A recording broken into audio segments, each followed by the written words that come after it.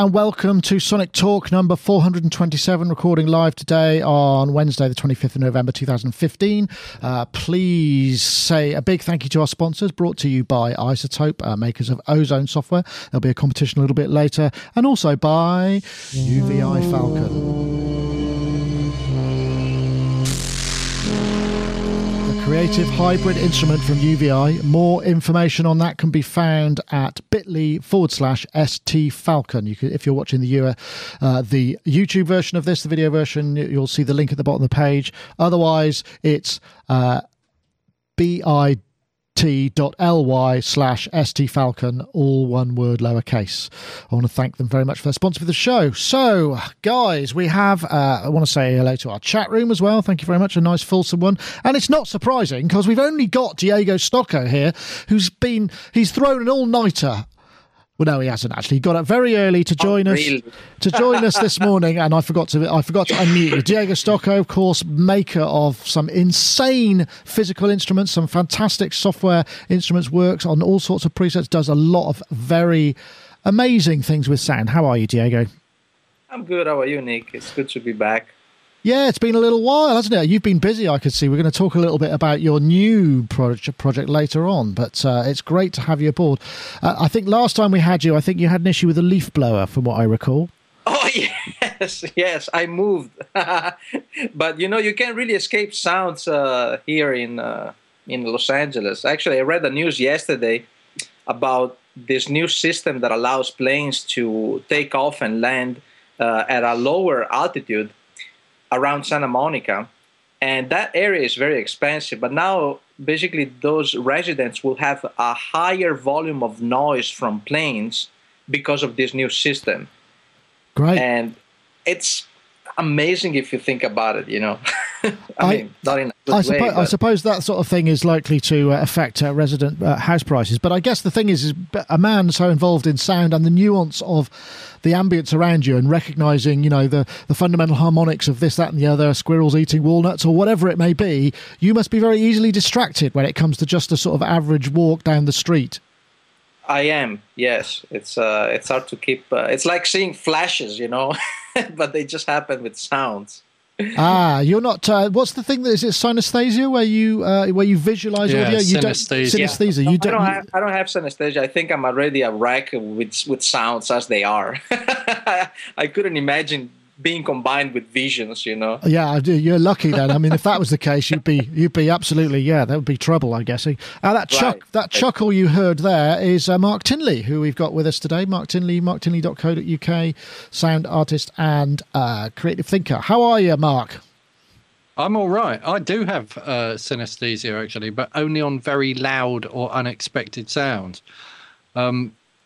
Which is, it's a weird thing, and I sometimes see coloured shapes in my head when I hear sounds, if I hear really loud sounds, I get what's like a kind of a whole load of sparkles of like little white, kind of like white fairy lights behind my head, which just, it's like, oh, Jesus, what was that? But I mean, thank God I don't have it on everything. It is a weird thing. Yeah, I can imagine that is.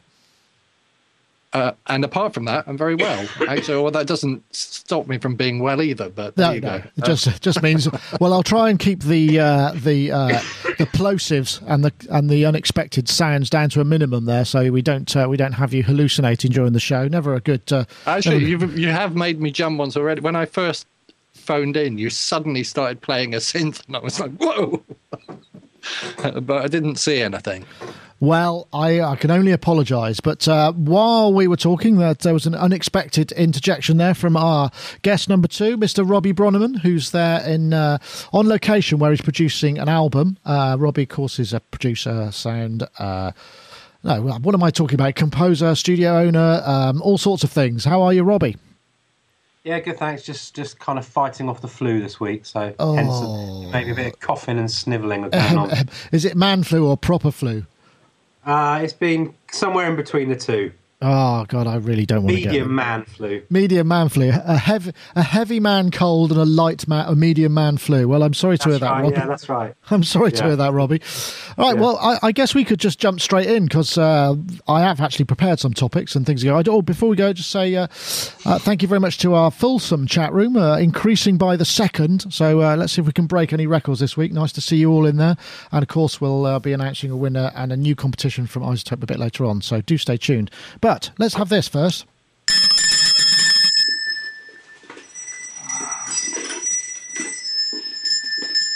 This has been practically viral.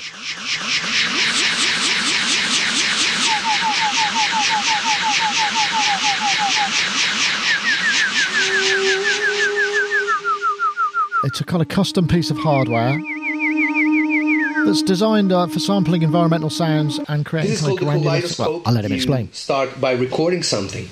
Ah.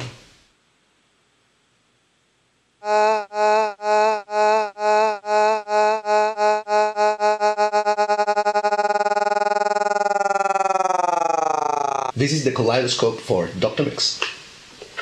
This is the kaleidoscope for Dr. I won't play the whole thing. I mean, I'm guessing for many of you, granular synthesis and that sort of level of sample manipulation will be nothing new. I guess what is really new is this idea. I mean, it's almost like an iPad app times about 50. And I know it just it seems to have gone everywhere. I mean, all the major sort of tech news feeds have picked it up. It's got. I mean, I think this video was shot, not recently. At least if I understand it right, it's an interactive installation, collaborative musical instrument by Ben Bengler and Fiora Martin, and they made it in March 2015. It's been exhibited at the Sonar D conference and Digital Design Weekend at the V&A Album Museum quite recently. Now, I'll start with you, Diego, because I mean you're not unfamiliar with macro editing of samples, I'd imagine. This looks like a lot of fun. I mean, obviously there's some questions as to why maybe it's a twos-up machine, as it were, but I think that's probably down to the fact that there's just a regular LCD monitor under it, and it makes it easier to kind of achieve rather than have a custom LCD built for what is essentially a prototype. Yeah, but I think it's the aspect that it makes you feel like you can touch the sound, because you have the knobs and it's big. So that, I think, is the appeal of this project, because yes, granular synthesis is not new, and there are iPad apps that work in a similar way, but when you put something into the physical dimension and you expand the size, it takes a new form, and you can do things that you couldn't do, or maybe it's just the act of seeing you doing it that makes it special. Yeah, I like it. I like the idea. Yeah, it reminds me a little bit of the whole concept of Reactable, which is sort of something that's quite small and macro made really big, so that it's just more obvious. And that I really like. I know, Robbie, you're also very into granular. I know you're a big fan of that, and you often be seen micro tweaking with bleeding eyes on your EDM projects and production works. I mean, this looks like a lot of fun. I mean, I don't know what. Obviously, it's proprietary. I totally agree with Diego. I mean, we've had all this kind of thing for ages, and I mean, I use it a lot with Sonic Arts Granite, which is the granular AU I use a lot. But it's the physicality of something so large, which makes it great. I think you touched on it with Reactable, because I mean, when I first saw that Reactable table a few years ago, wherever it was, and then Björk had it out on tour and all that. It was amazing, because it was that kind of visceral, hands-on thing. And then they brought out the iPad app, and everyone went, "Oh, this is going to be amazing." And then, actually, it wasn't quite the same doing it on a tiny little screen, with a finger. So, it's the kind of, it's going the opposite way around, isn't it? Instead of starting with a physical thing, making it into a tiny app, it's basically taking software and making it into something visceral and physical you can actually play, which makes it kind of exciting. I think probably, like you said, the double aspect is because it's for an installation thing. Yeah, and I guess obviously if you think about most monitors you buy are 16:9, and if you can imagine, you split it in half, you've got the bit across the middle, and then you've got these little bits of screen that you're updating independently, presumably from both instruments. They must be off the same CPU, so it makes a lot of sense. I mean, I guess if you were to make this in the real world, it would be incredibly expensive because you'd have to have a very long, thin LCD to keep that kind of going, and that's just, how many would you have to make it even viable? I don't know, Mark, what do you think? You agree there, Mark? I mean, there is something about the physicality of something like this, even though, it's not something we've not seen already elsewhere in miniature form. I'm trying to replicate it on the iPhone here. I've got this thing called Curtis that I'm sure works in almost exactly the same way, except I can't remember how to use it. Maybe you've had a massive do you magnifying... know what's clever about it? It's the fact that you've got that knob that opens the window to set the width of the thing that you're... I know what else it reminds me of. Time Freezer. It's almost identical to that thing, that VST plugin, Time Freezer, by Mark Linked, I think his name is. I might have that slightly wrong. Linked. He's. Let me see if I can. But anyway, yes, it's almost the same as that. Because there's a window which you kind of choose how much of the sound you're going to. What's hold that? on. Sampler.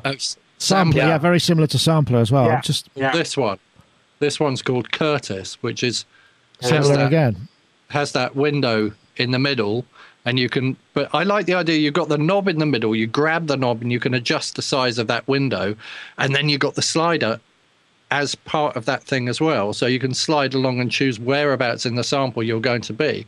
Just looking at the physicality of being able to grab that thing and slide it back and forth, it's just like, whoa, okay. So that suddenly makes it a very tactile thing to use. And it changes the relationship with it rather than trying to kind of fiddle around with it on a screen or doing it with a mouse or whatever. I love it. I want one. Where can I get one, Yeah. Well, I wonder how much it would be to make. I mean, I don't know what they're probably using. I mean, it's probably just Arduino or something, like a PIC controller or something. I don't know. Diego, have you experimented with? I mean, because you create physical instruments a lot of the time. Are you into electronics in any way? Would you understand how maybe this happened, or is this something that is out of bounds for you, generally speaking? Well, I don't know the specifics of this one, but it doesn't matter how big it is. It's a computer, so there could be a tiny little box underneath. Just connected to a large display and to the knobs. But the whole thing could be actually run from an iPad, maybe with a custom interface. You never know. I don't specifically build these things because I don't do coding, so I don't know how to code my own apps. But what you see in the front is not always what goes on behind the scenes. Yeah, exactly. I would just like to imagine a Raspberry Pi 2 or something like that doing the work, because it would have an HDMI output and it could drive a bit. And obviously the graphic. What's nice about those graphics, they use that kind of SoundCloud bar representation of the waveforms in place as well, which I think is a really nice kind of simplistic way of looking at things, and just for the amplitude and frequency. I love it. I don't know if there are any plans at all for this to go into production. I do know that... sorry, go. What's kind of nuts is that they've got like this whole thing. They're running this whole campaign that everybody knows about this thing. And you read through the whole thing, and then there's this little bit at the bottom sort of saying, if you want us to produce any of your music, give us a call. And it's like, hang on, that's the wrong call to action for this. What you should be saying is, if you want one of these, come to our Kickstarter or send us some money to develop it or whatever, because I think everybody who sees it goes like, wow, I want one of them. Yeah. I mean, if it was running on a Raspberry Pi, if they could even sell you the basic, the basic components to make one as a Kickstarter, so that the shipping wouldn't be too difficult, then I'm sure they'd sell loads of them. In the same way that, those stick-on faders that you stick on the iPad that I bought. Oh yeah, that's right. Yeah. I think it was IK Multimedia or someone was selling those. It's just like, simple solution to a problem we've all got.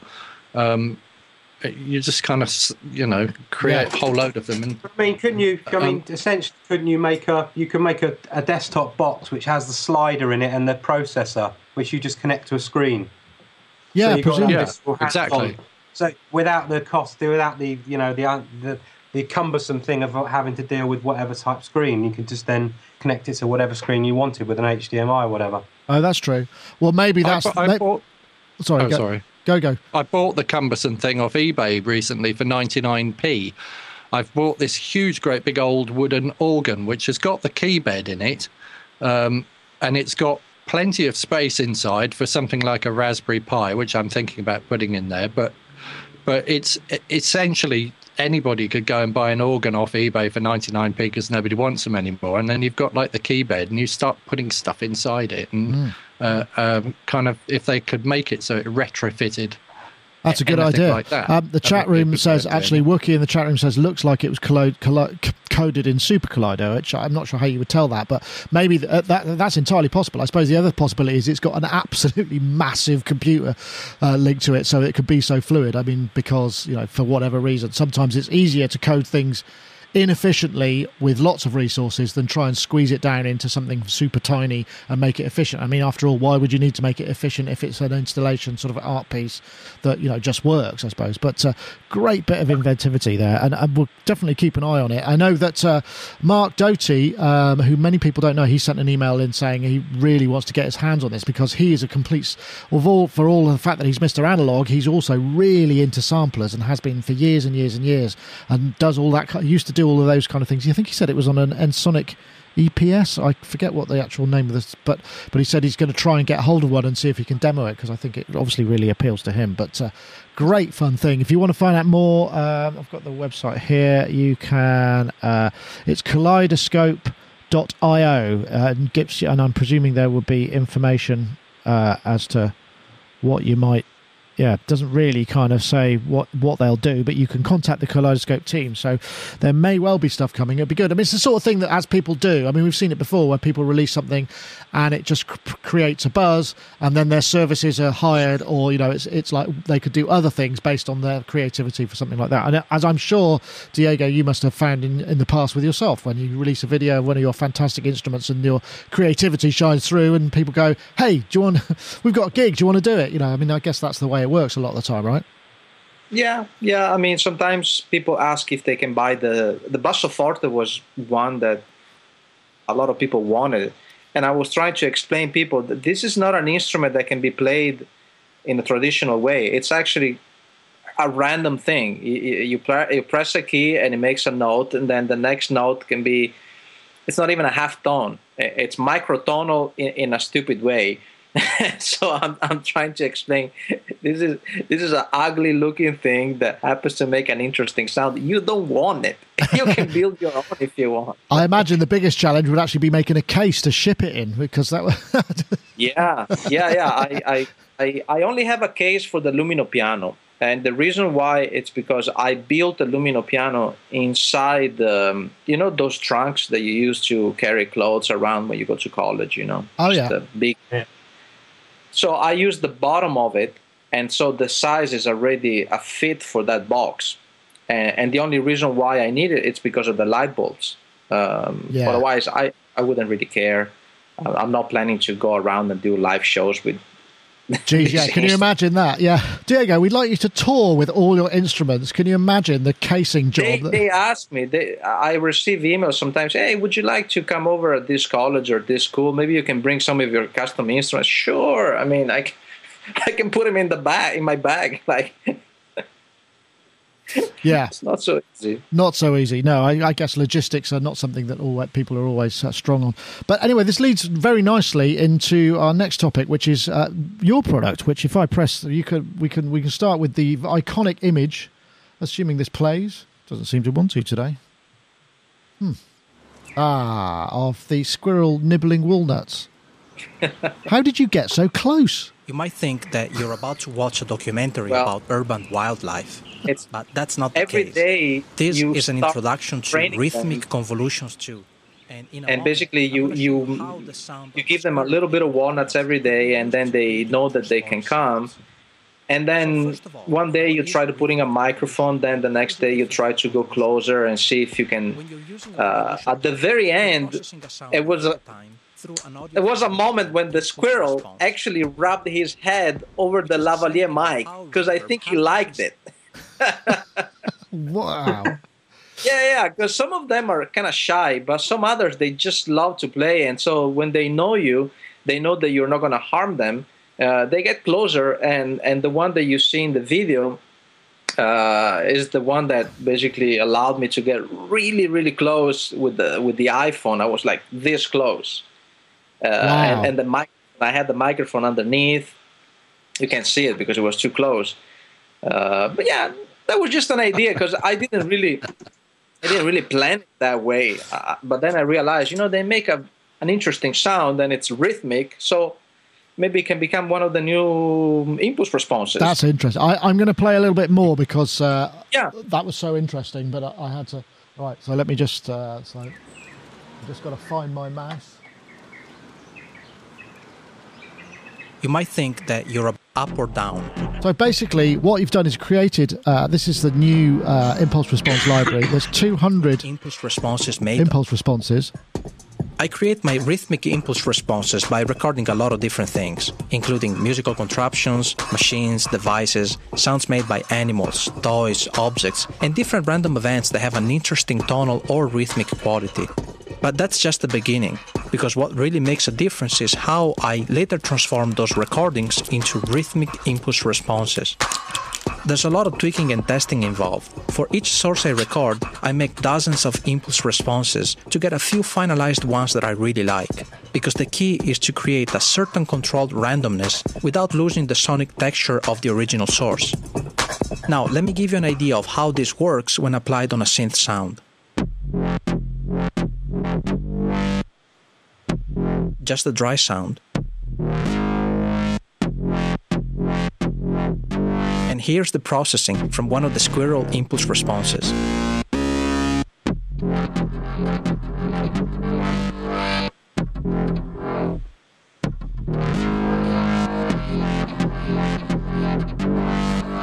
Take a look at the size parameter. This parameter transposes the impulse response up or down, which in return allows to change the speed of the rhythmic accents. It's fascinating. I could watch the whole of it all over again, but I heartily recommend that people go to check out your impulse responses, diegostocco.com. Oh, that's Sorry, a cat. I thought you were just. I thought you just. Your attention had been grabbed by yet another potential impulse response. My cat came in, and it's like the world stops. You know how cats are. Yeah, I know. So we've seen this kind of processing before. Impulse responses are generally used to sample spaces, right? So you have, you find maybe a great space, and that, as we know, AudioEase and various other companies create, sample some of the world's most interesting spaces to and deliver them as impulse responses. But the notion of doing rhythmic ones, I know that some of our guests have definitely done this before. I mean, is this something that you just recently discovered, or you just thought you really wanted to focus on this for this particular project?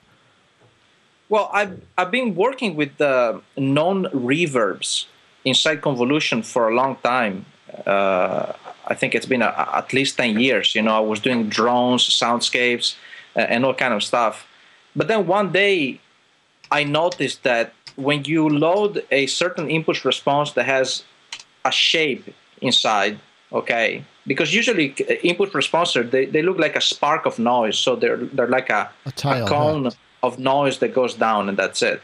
So I loaded that, and then I was using drums, and I noticed the accents, the rhythmic accents, and I thought, well, maybe I can expand this into something bigger, more articulated, and so I tried to load different materials. And that was the idea for Rhythmic Convolutions 1 that I released last year. Mm-hmm. And then, I took some time. I had other things to do. I was working on Omnisphere. And just recently I said, you know what, it's time to do Rhythmic Convolutions 2. I had some new ideas for new sources. And I built also some musical contraptions that, I thought they would make an interesting sound. And so that's how it came together. It's really interesting. I mean, just the process. Perhaps some of our guests, our panelists, our listeners might be slightly confused as to what this actually is. I mean, because essentially, when you're making reverbs, convolution reverbs essentially take a sample of a space via an impulse, whether it's a hand clap, pistol shot, what have you, and then that is then applied to an additional signal. So it's like a reverb. It creates a reverb space that in a convolution reverb plug-in or device, you can then drop that in effectively, and you get to use the space with certain parameters you can adjust. By using rhythmic or unusual sound sources for impulses, you can apply that, and that's what creates these very odd sounds. Will these work in pretty much any convolution plugin? I mean, is there a standard convolution impulse response file that you can drop anywhere, or do you have to provide different formats? A lot of convolution engines plugins out there, they use regular audio files. They can be WAV files, AFF, and that's the format that I'm using. I think there are a few convolution that only use a specific format, but I would recommend using one that has a size control, because that allows to change the transposition of the impulse response, and by changing that, you're changing the tempo of the accents. At this point, this is kind of an unusual way of using convolution, because there isn't a dedicated convolution engine for rhythms. Right. All of them are for reverbs, mainly. And so this is an unusual way of using them, and you got to work around with what you have in the engine. The one that I use the most are Convolution Reverb Pro in Ableton Live, which is a Max for Live plugin that is very powerful. And if I am in Pro Tools, I use Native Instruments Reflector that has similar controls, the size and the EQ and all of that. I didn't try others. I mean, I think Altiverb can do that too. Right. The size. That's thing. the Audio Ease one. Audio Ease, it sounds like there might be a challenge for one of our show sponsors, perhaps, to create a rhythmic convolution engine there somewhere along the lines. I think we know of a company who are capable of such magical audio stuff. Mark, I know that you've done some stuff with rhythmic convolution as well, haven't you? I mean, because Logic obviously has what's it called? Is it Space Designer? Does that take regular WAV files as well? Space Designer is a convolution reverb, yes. And it definitely takes AIF files. I can't remember if it takes WAVs or not. I think you can pretty much export anything. I think you can export anything that you record back into it. But it also, you can also collect impulse responses from spaces using their audio impulse response utility, which is built into the latest version of GarageBand. If you know how to open the contents of the app, the impulse response utility app lives inside that. Okay. What I was going to say about impulse responses is even I'll correct my own grammar, that a reverb is a dense body of delay reflections. So a reverb tends to happen in a very small, relatively small space. Like if I go and stand out in the open and there's buildings around me and I clap my hands, I get echoes back from all the buildings, and each of those echoes comes back at a different time. So any natural space, any natural large space, has its own inherent rhythmic kind of I can't think of the word, motion. Yeah. So if I stand and clap, I'll hear coming back from everywhere. So an impulse response is a rhythm anyway. It's just that the impulse reverb, the convolution reverbs that we use have all been designed for reverb, and if and it's all set in milliseconds. But if we apply, in the same way clock we've or applied tempo stuff, we've applied like 1/64th and 1/16th and beat variations to LFOs, and we've applied them to envelopes, and we've applied them to just about anything else. So it must be fairly simple for somebody to code that. And if somebody did, I would be very interested in using it because it would make it would make sense of a lot of things for me. Yeah.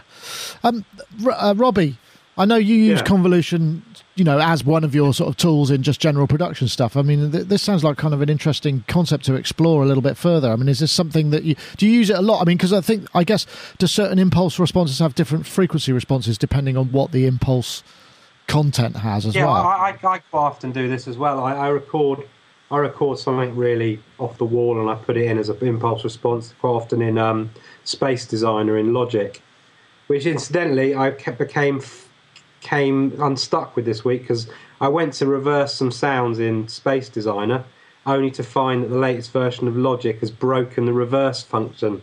Oh no. So you can't reverse anything at the moment in there, which is a bit of a gutting thing.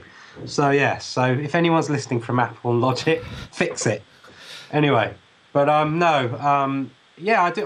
do this all the time. I mean, I like Diego said, I'm all about interesting rhythms and building up interesting loops, and this is one of the things I use all the time. Probably not in quite as a scientific way as he does, but I happy accidents more for me. Right. Okay. Doing it as opposed to setting out to design rhythmic stuff. But yeah. Mark, you have your hand up. I put my hand up to interrupt this. Oh, how very good of me. So the other thing is that if you're standing in a natural space, in a big natural space, and I clap my hands, the echo off that building over there is completely different sounding to the echo of that building over there and the echo of that building over there. So in the same way that Match EQ can take the EQ curve of an EQ and match it to another one, you can use impulse responses to match the EQ of one thing to another thing. So the song I sent you the other day, I used an impulse response to match the EQ of the Stranglers bass sound and then made my sampler sound like Jean-Jacques Bonnel enough that you spotted it. I think Diego wants to come back in here. It sounds like an incredibly dense sort of science because, I mean, like you say, with multi-dimensional impulse responses, it starts to get kind of complicated. Okay, the problem with convolution processing is that when you listen to the impulse response and you listen to the dry sound, you cannot think, okay, these two combined will sound this way, because it doesn't work that way. It's a multiplication of signals over time. So the impulse responses have to be equalized in a certain specific way to sound good with a large number of sources. And the equalization of those impulse responses is not the equalization that you would use if you would just use that sound by itself, because it doesn't translate as it is. Right, I see. And that's the tricky part of rhythmic convolution, because you think, oh, okay, I'm going to do, and then I'm going to use it as an impulse response. Yes, you can, but that doesn't mean it will sound good. Right. because it doesn't translate so in a linear way. It's not linear. It's a multiplication. And so there are sources that trigger a certain resonant peak. You have to prevent that from happening. And how do you do that? Well, you do that by doing hundreds of these, testing them. Because, when I see people saying, well, I can do my own rhythmic impulse responses. Well, you definitely can. I mean, I'm actually telling you how to do it. I'm showing you in my video the basic principle behind it. But it will take you some time. Right. It will take you some time to get it done right. And also musically right. Because some things don't translate that well. So I've just got one question as well. I mean, so when you say you're taking something like a squirrel eating a walnut, I mean, the ones intuitively would think that would have a very small sonic imprint. So, you put something with lots of bottom end in it, it's not really going to be affected. Yeah. So that's not the case. You can actually affect multiple frequencies. It really does. It's not about the source. It's about what you do. It's about the combination of both, because when you are processing a kick drum through an impulse response of a squirrel, the squirrel doesn't really have anything below 500 hertz, It's more like, and yet you will still the kick drum will still come out rhythmically processed. Right. Because however convolution works, and this is not the same in because every engine works a little differently. It's like samplers, they all work with the same principle, but they all sound different. Yeah. So it's the same idea. So basically, when you have an impulse response triggering something, for some reason, the low frequencies will always come out emphasized. Huh. Much more than the high end. I can explain that. That's really interesting. I mean, there are just so many show titles coming out of this conversation. Bass drum through a squirrel. I know why that is. The reason. Hold on a sec. Sorry. I was thinking there were aliens listening in to various transmissions around the world. They would hone in on that line. Sorry, Mark. Yeah, carry on. So the reason why that happens is because the impulse response itself, it is the difference between what real white noise would sound like in that space and the EQ of that space if applied to white noise. So the squirrel might have its own EQ curve, but the convolution engine will look at the squirrel and it will compare it to pure white noise, and then it will do it on a time slice, sample by sample basis to try and recreate the reverb of that space, because that's what it's trying to do. It's trying to recreate a reverb. So if the squirrel has a very steep EQ curve, if it's a long way away from white noise and the bottom end is a long way away from white noise, then it'll emphasize the bottom end, or it will emphasize anything that's very different to what it would expect to see. That's why you get that sweep, because the sweep that you hear, that kind of boop thing, is basically every single frequency in the spectrum of white noise, but then stretched out. Right. So white noise is all of them playing all at the same time, and that sweep curve is all of them stretched out over a 45-second sweep. And the reverb's looking for that in slices. It's going like in the first millisecond, what happens? Oh, and the next bit, and I see what you mean. We probably shouldn't dwell too long on the science of it. The point just one second. One last. Yeah. The point is that you can basically this is out now, right, Diego? It's 200 impulse responses.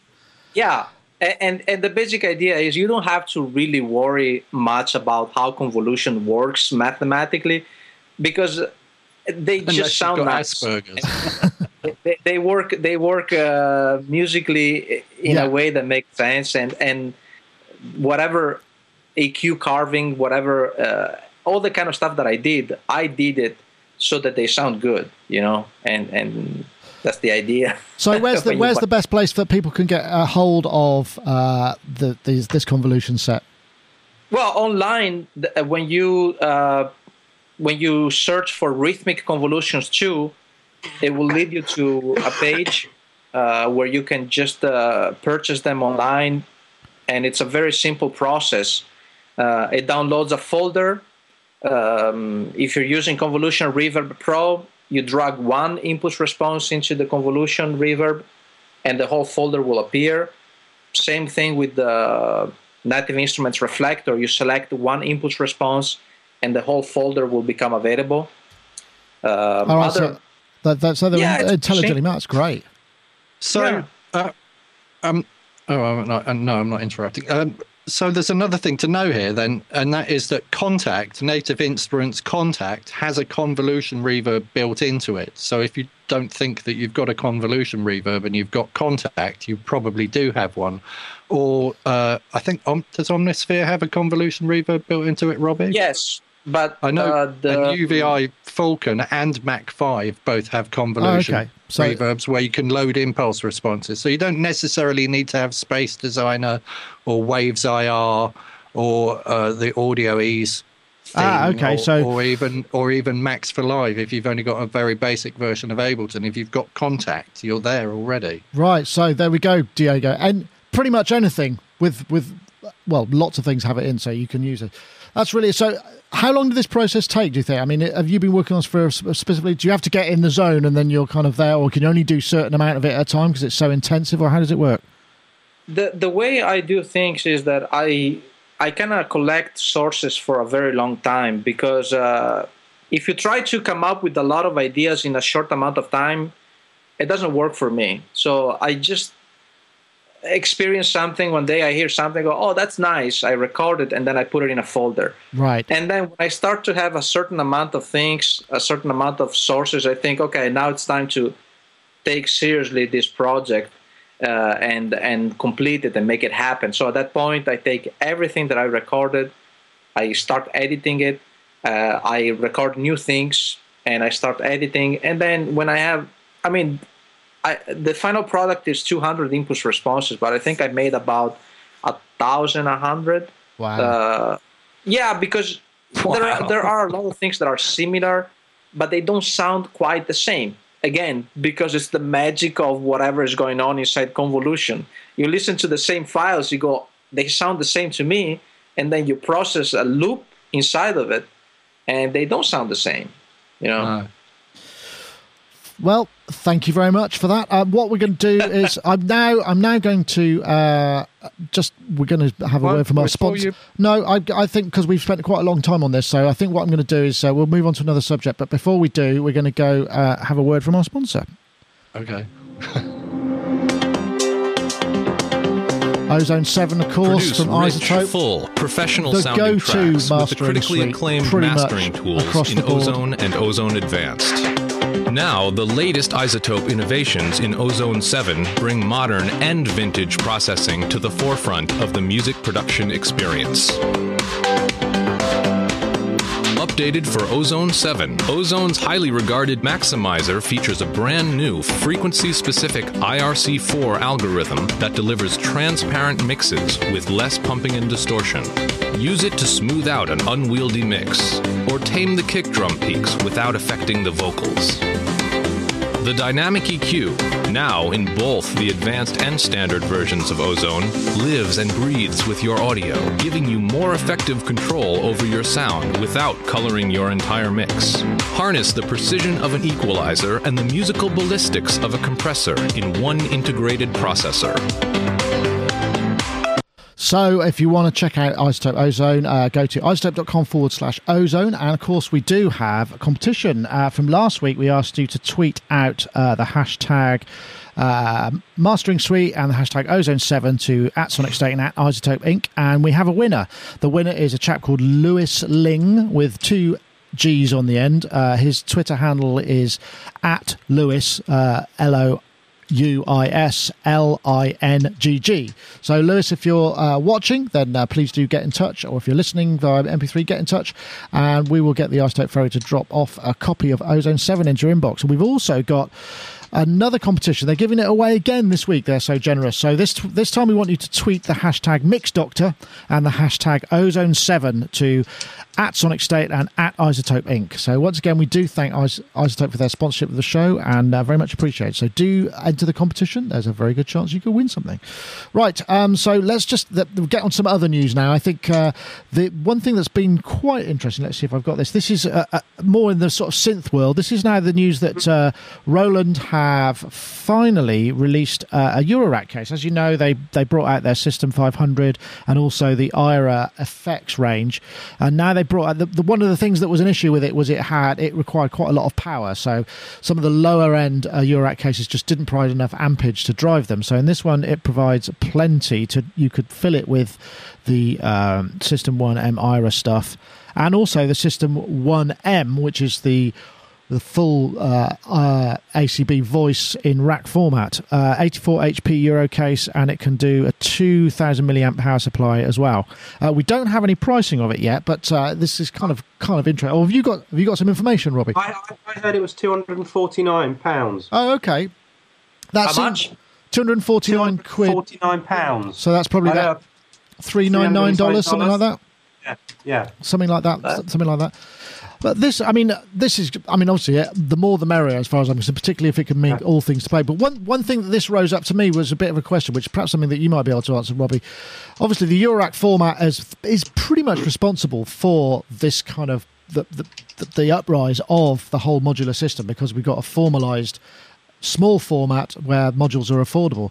I'm just wondering, though, whether there might be moves afoot for something that might be more Eurorack 2, something that had other, because obviously the thing about the Eurorack format is the power is standardized, and I think on some of them you get, the Dopefer ones, you get the CV and gate run along the rails as well. So if you've got a module that will talk this, it will actually allow you to not have to patch those in, and they kind of have the common bus. So what I was wondering was, have you got any thoughts about what might constitute a good Eurorack 2 kind of format? If there's something you'd like to see in there that perhaps they could consider? I still think there's still an element with Eurorack, having gone into it totally, new a couple of years ago, where you feel a little bit insecure when you first start, because you have to check all your modules, that the plus and minus, is the same way round, and whether you get all your ribbon cables in the right way and all that kind of thing. And I think to some people that kind of is a bridge too far, and it kind of puts them off. I don't know, perhaps some sort of system. What I do find annoying is if I want to move modules around, I have to basically open the whole thing up and take the modules out. It'd be great if there was almost some sort of standardized system where they put some sort of physical back on modules that had a connector in the back of them, so that you could almost plug them in like Lego bricks in a way. Oh, I see what you're saying. System. Do you know what I mean? So you didn't have to keep going inside with ribbon cables. There was some sort of standardization of that. So one edge or the other, yeah. Yeah, you could just go pop them in, move them around, take them out, and all that kind of business. I know that there's such a vast difference in terms of depth with the modules and all that kind of thing. But perhaps if there was an agreement on a standardized depth for a Eurorack module, that, like I say, something could be built onto the back of Eurorack modules regardless of their actual component depth, to allow them to be like a physical plug and play system. Yeah, I think that's probably not a bad idea. I mean, I was wondering about maybe the idea of having some more busing going on. I don't know, Diego, have you, a man who spends so much time meticulising about the nature of sound, have you been bitten by the modular bug yet? I know you've got a bunch of synthesizers. Is this something? Have you been sucked into this world yet? Not yet, and I'll tell you why. Because I just posted a video yesterday night of one of the devices that I assembled for the rhythmic impulse responses. I'm not going to go there again, but I'm just going to say I like the approach. I like the approach before modular became a format. I like the approach of people trying to assemble all kind of devices and make them work somehow together. Even if things don't match inside in terms of impedance and all of that. But I like that approach a little better. So I know other people that go on eBay and they buy a specific thing that is not meant to be part of a modular, but it still makes a cool sound. And whatever comes out of it, I think it's more unique because it's only you. And it might not be easier, but who cares about being easier, It's all about discovery to a degree, yes, I suppose. Exactly, you're right. Yeah. But I like the idea. But I don't have any Eurorack stuff at the moment. That's probably a man who who spends such a large amount of time already on sound design. There's probably not enough time in your life to get into that as well, I'd imagine. Probably a good idea, yes. Probably a good idea. It's a matter of prioritising. I know, Mark, I know you haven't joined the Eurorack cult just yet, or modular cult perhaps. But it's interesting. I can't even see how I might, I'm afraid. I'm going to echo somebody called Marty has commented underneath here, and he says, new product, an empty box for 300 quid. And I'm like, yeah, I don't get it. I like things like this. iPad does a million different things, and I can configure it to do a million different things, and it's one physical thing to carry about. Same with laptop. What did you say, Robbie? It's no different to buying a pedal board with power and then putting pedals on it, is it? It's the similar thing. You still got to pay for that basically boring thing, but it's just the start of the journey. But I wouldn't do that. I'd go out and buy a piece of wood from B&Q and I'd spend 15 hours with an electric drill making it myself.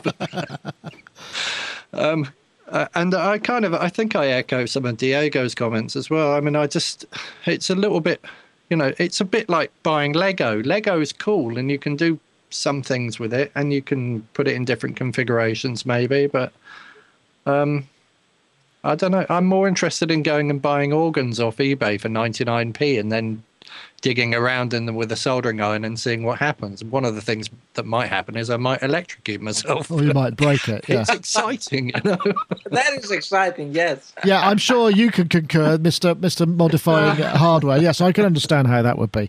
Yeah. Okay, well, I, for those of you perhaps are less excited, it's probably, yes, I can understand. But I suppose it shows intent, and those are the things that are kind of interesting about this.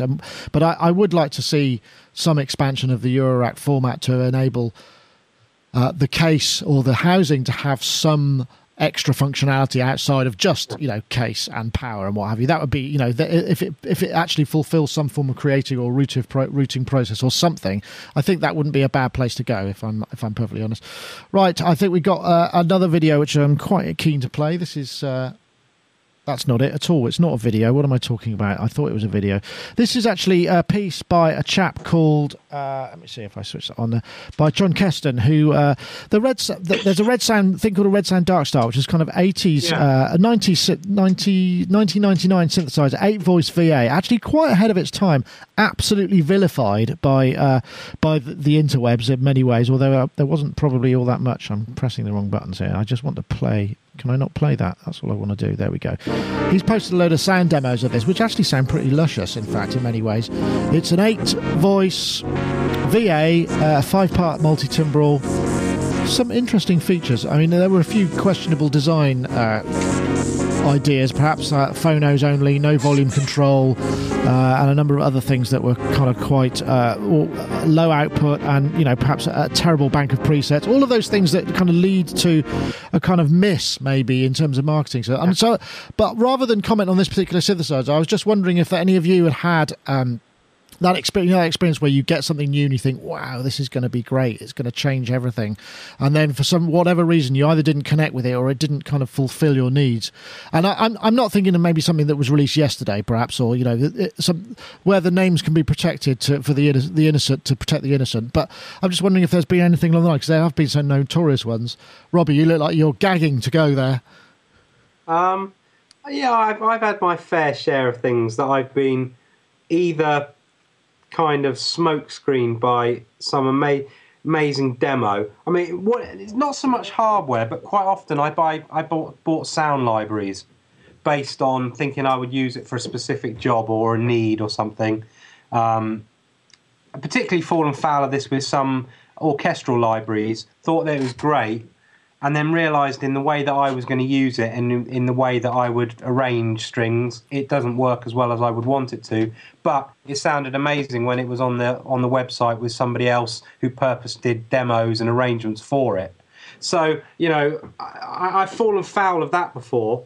There's been very few synths in my time that or things that I bought like that I've really been disappointed. I think one of the things that I really didn't get on with was I bought a V-Synth GT once, and I know that a lot of people absolutely love that synth and go mad for it, but I just could never get on with it, and I just felt very frustrated with it for a while, and then just got rid of it because I just thought, I know some people out there are making fantastic music with this, but it just doesn't, for whatever reason, fit into the way I work.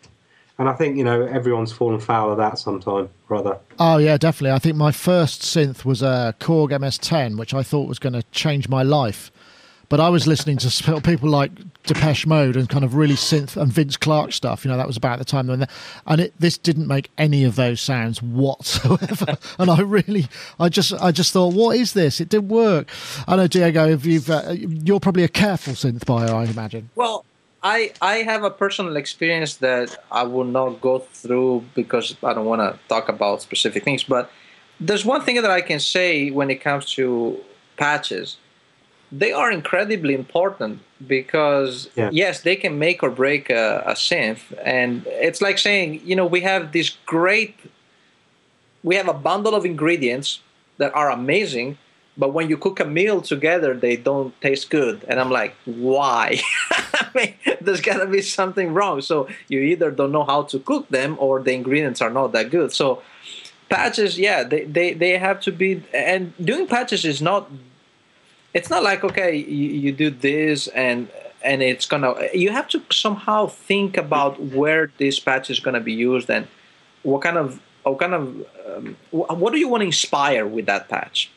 Because unless you're trying to recreate a replica of an existing instrument, when you do like an analog instrument, then in that case you have to cover the basics, okay? But when you're working on a new instrument, a new synth, a new concept, what is really new about that? How do you convey that sense into sound? And it's not easy, you know? So... Yeah. No, that's very true. I mean, I think and I think that's possibly what I think the MS-10 probably came with a kind of how to sound like an oboe and a clarinet and all those kind of raw waveforms. But as soon as the filter got involved, it sort of screamed, and it wasn't really making any of the sounds that I was after. There are many examples like that in the history of synths where, you know, people bought a synth and they got disappointed. Sometimes it's also a cultural thing. Something works in Europe, doesn't work in the States. Or something works in Japan but doesn't work in the States. No, I think that's true. And I think in many ways, you know, as we know, the rise of presets that came through the sort of digital age of instruments, in many ways, probably could actually be a hindrance as well as a major plus. Because if it's got that signature sound that everybody wants to use in the current now sort of sounds, then great, people will buy it for that reason. So it becomes a marketing tool. But without that, and it's just get your hands on it and make some sounds, it's a very different experience when interacting with an instrument. I don't know, Mark, you must have been in that situation in the past as well. I mean, where an instrument has just, you haven't connected with it, or it's just a donkey for whatever reason. There aren't that many of those. I'm going to say everything from the late 80s till the mid 90s, actually. And I'll tell you why. Okay, this isn't just some random comment either. Starting with probably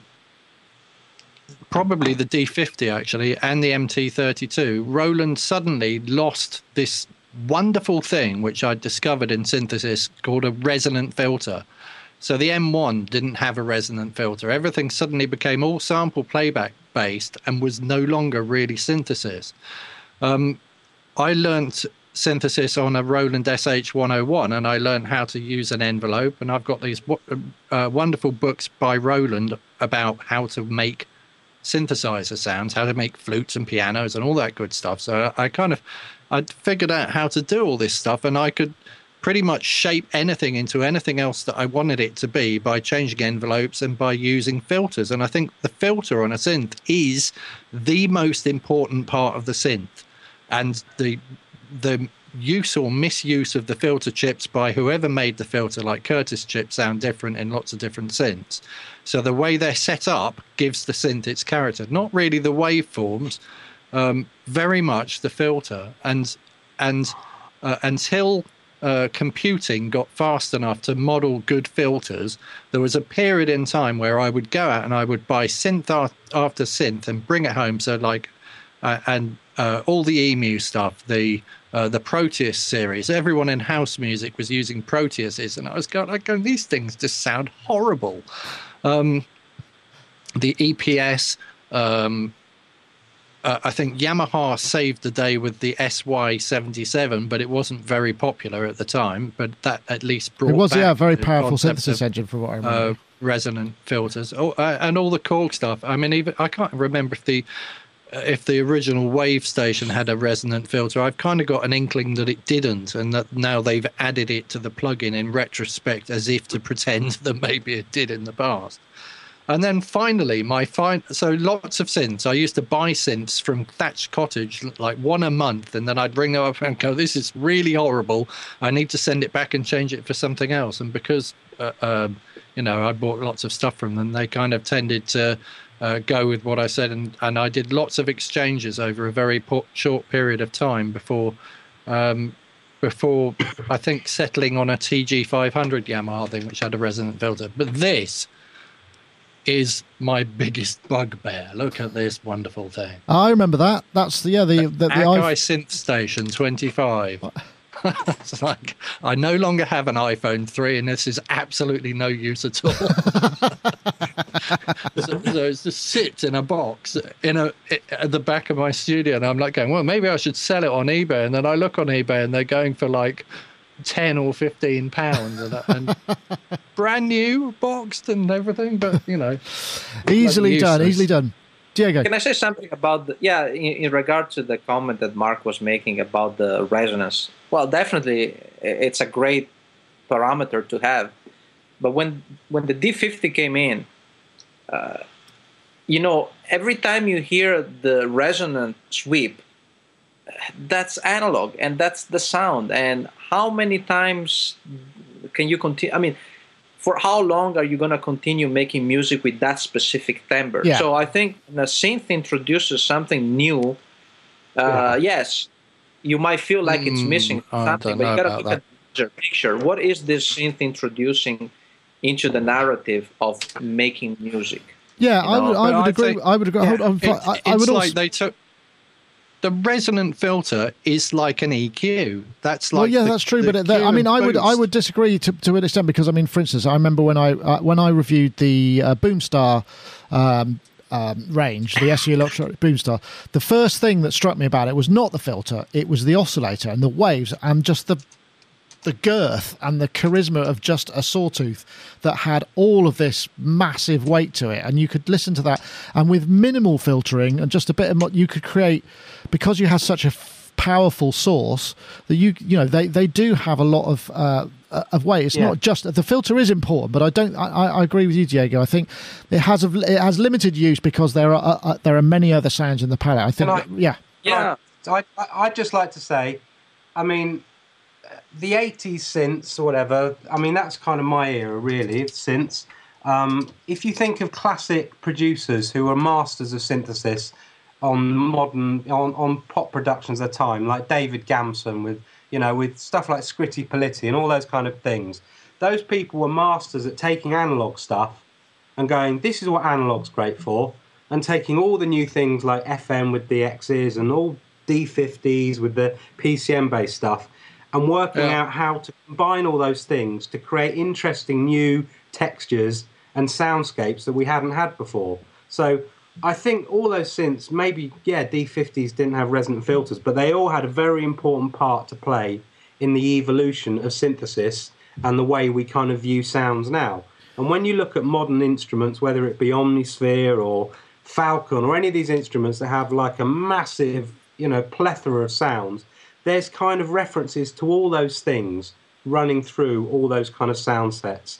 So I think they're all they all found their place, whether they got a resonant filter or not. Yeah, agreed. But everything we have now is like a sampler and a synthesizer combined in a really clever way. And at the end of the 80s, the beginning of the 90s, they were marketing samplers as synthesizers with ROM instead of RAM. So they were pretending that samplers were synthesizers, and they weren't. They were good sample playback machines, and I'm not discounting that some of the sounds in there were useful. What I'm saying is that as synthesizers, they were a bit rubbish. Yeah, I suppose the thing is, it depends on what you need from a synth. I mean, it depends on what it is that floats your boat creatively as well, doesn't it? Because there are some, I mean, as we started the program with granular synthesis, some of those sounds are not filtered, but they have, because of the frequency content that those portions of the sample have, that they could be. I mean, they may as well be because they have less top end or whatever. I mean, sweeping through a sound or whatever, it gives you an awful lot of other sonic potentials, and it's just a different way of working, I suppose. I've really upset the chat room. I was going to say, really and keep in mind that a certain synthesis or a certain feature in one synth that then get replicated in other synths, it's about how much people love to use that stuff, because granular synthesis has been around for a while, but how many compositions do you listen that are made just with granular synthesis? Well, I suppose, but how would you know necessarily? Quite a lot, actually. but how would you know? I suppose, Joe. I mean, the point is it does, to the listener, it's sort of irrelevant what the sounds are unless you want to know how they're made. It's just that it sounds good, I suppose. And this is something that I have to remind myself all the time. When you think about this, when you think about synths and synthesis from a sound designer perspective, I mean, you are on a whole different planet. But when you look at this thing from the musician's perspective, people that just want to play something, they want to put their hands on a keyboard and do music, it's a whole different way of thinking. And to me, this is something that when you're a sound designer, you don't see it that way most of the time, because you're focusing on creating the new thing, and nothing is new enough because you already know all about it. But when it comes to music, you have to think differently, you know? Yeah.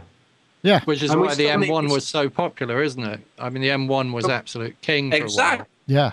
And D50 as well, because they hit the spot. People loved it. People made music. People felt connected to this instrument. So it wasn't really a matter of resonant filter versus not resonant filter. Does this make me happy playing it? Yes. Good. I'm buying it. Yeah, exactly. And also, I mean, the reason I bought an M1, I remember, I mean, is because it had so many signature sounds. I mean, obviously, you get the person who buys it the first time. Eric Persing made many of those sounds, you know, if not all of them, you know. Wow. Did he? Oh, interesting. Yeah. Well, I'm hoping to have Eric on as a Sonic Talk special interview sometime in the near future. So I will definitely ask him about all of that. It feels like we're probably at a good point to quit while we can.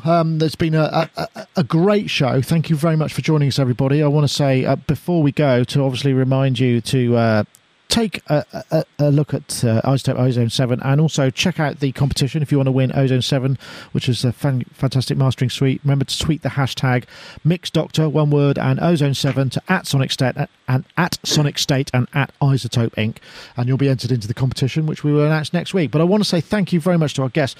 I'll start with you, Diego. I appreciate you getting up early and letting us pick your brains on convolution. I think that was a convolution in-depth discussion, which I think I've certainly found fascinating, and I'd love to talk about it even more, to be honest, because I still want to find out more about Square, and also the fact that you have those.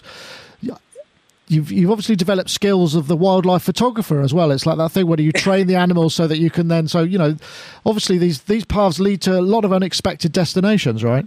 Exactly. Yes, it's about you enjoy the experience of doing these things, and whatever life brings in, you use it for something, you know. Absolutely. Thank you very much for joining us, Diego Stocca. Don't forget, go and check out his Rhythmic Convolutions 2. If you go to Diego Stocca or just search for Rhythmic Convolutions, you'll be taken to somewhere where you can buy it. It's available now. I'm sorry? I'm going to just type the link in the chat right now so people can find it easily if they want to. Let me put that on there we go. gum.co/FFSRC2, all capitals, in case you're listening to the audio version. Yes, thank you very much, Diego. Pleasure to have you as ever. And of course, Mr. Robbie Bronneman, I hope your cold is somehow better after having this slight diversion. Once again, we thank your client for allowing you to take the time out to talk to us. Hope he's not. No problem. Well, I'm off to the wilds of Sweden tomorrow to do a gig. So right, it's about -7 something there at the moment. So that's going to be. I hope it's not outdoors. It's on a yacht. On a yacht, jeez. Yes, that sounds quite exciting. Yeah, a select affair then, I'd imagine. I think so. Yeah. Brilliant. Yeah. Well, have a great trip and enjoy the glaciers and all those other things that Sweden is famous for. Yeah, hopefully we'll do. Brilliant. Thank you very much, Robbie. And, of course, Mark Tinley, thank you for joining us as well. Been a pleasure to have your input as well this week. Thank you. You're very welcome. And you've inadvertently provided like a little link for me to talk about more impulse responses. No! So I just want to talk about a website called echothief.com, and it may be that there's an impulse response in their library from Sweden. And what it basically is a whole load of people going around capturing convolution or impulses for convolution reverbs from all over the world, and then just putting them on this website. And you've got like a Google map, and you click on a flag, you zoom in, you go to that space, and you can download the impulse response and chuck it in your convolution reverb. It's a never-ending source of fascination and amazement for me. Oh, there we go. That's interesting. What really a great idea. Cool, actually. Excellent. Well, thank you very much for that, Mark. And that is it for this week. I want to say thank you to everybody in the chat room. Thanks for joining us, everybody. And thanks to our sponsors, UVI and also iZotope. That's it for this week. We'll see you next time.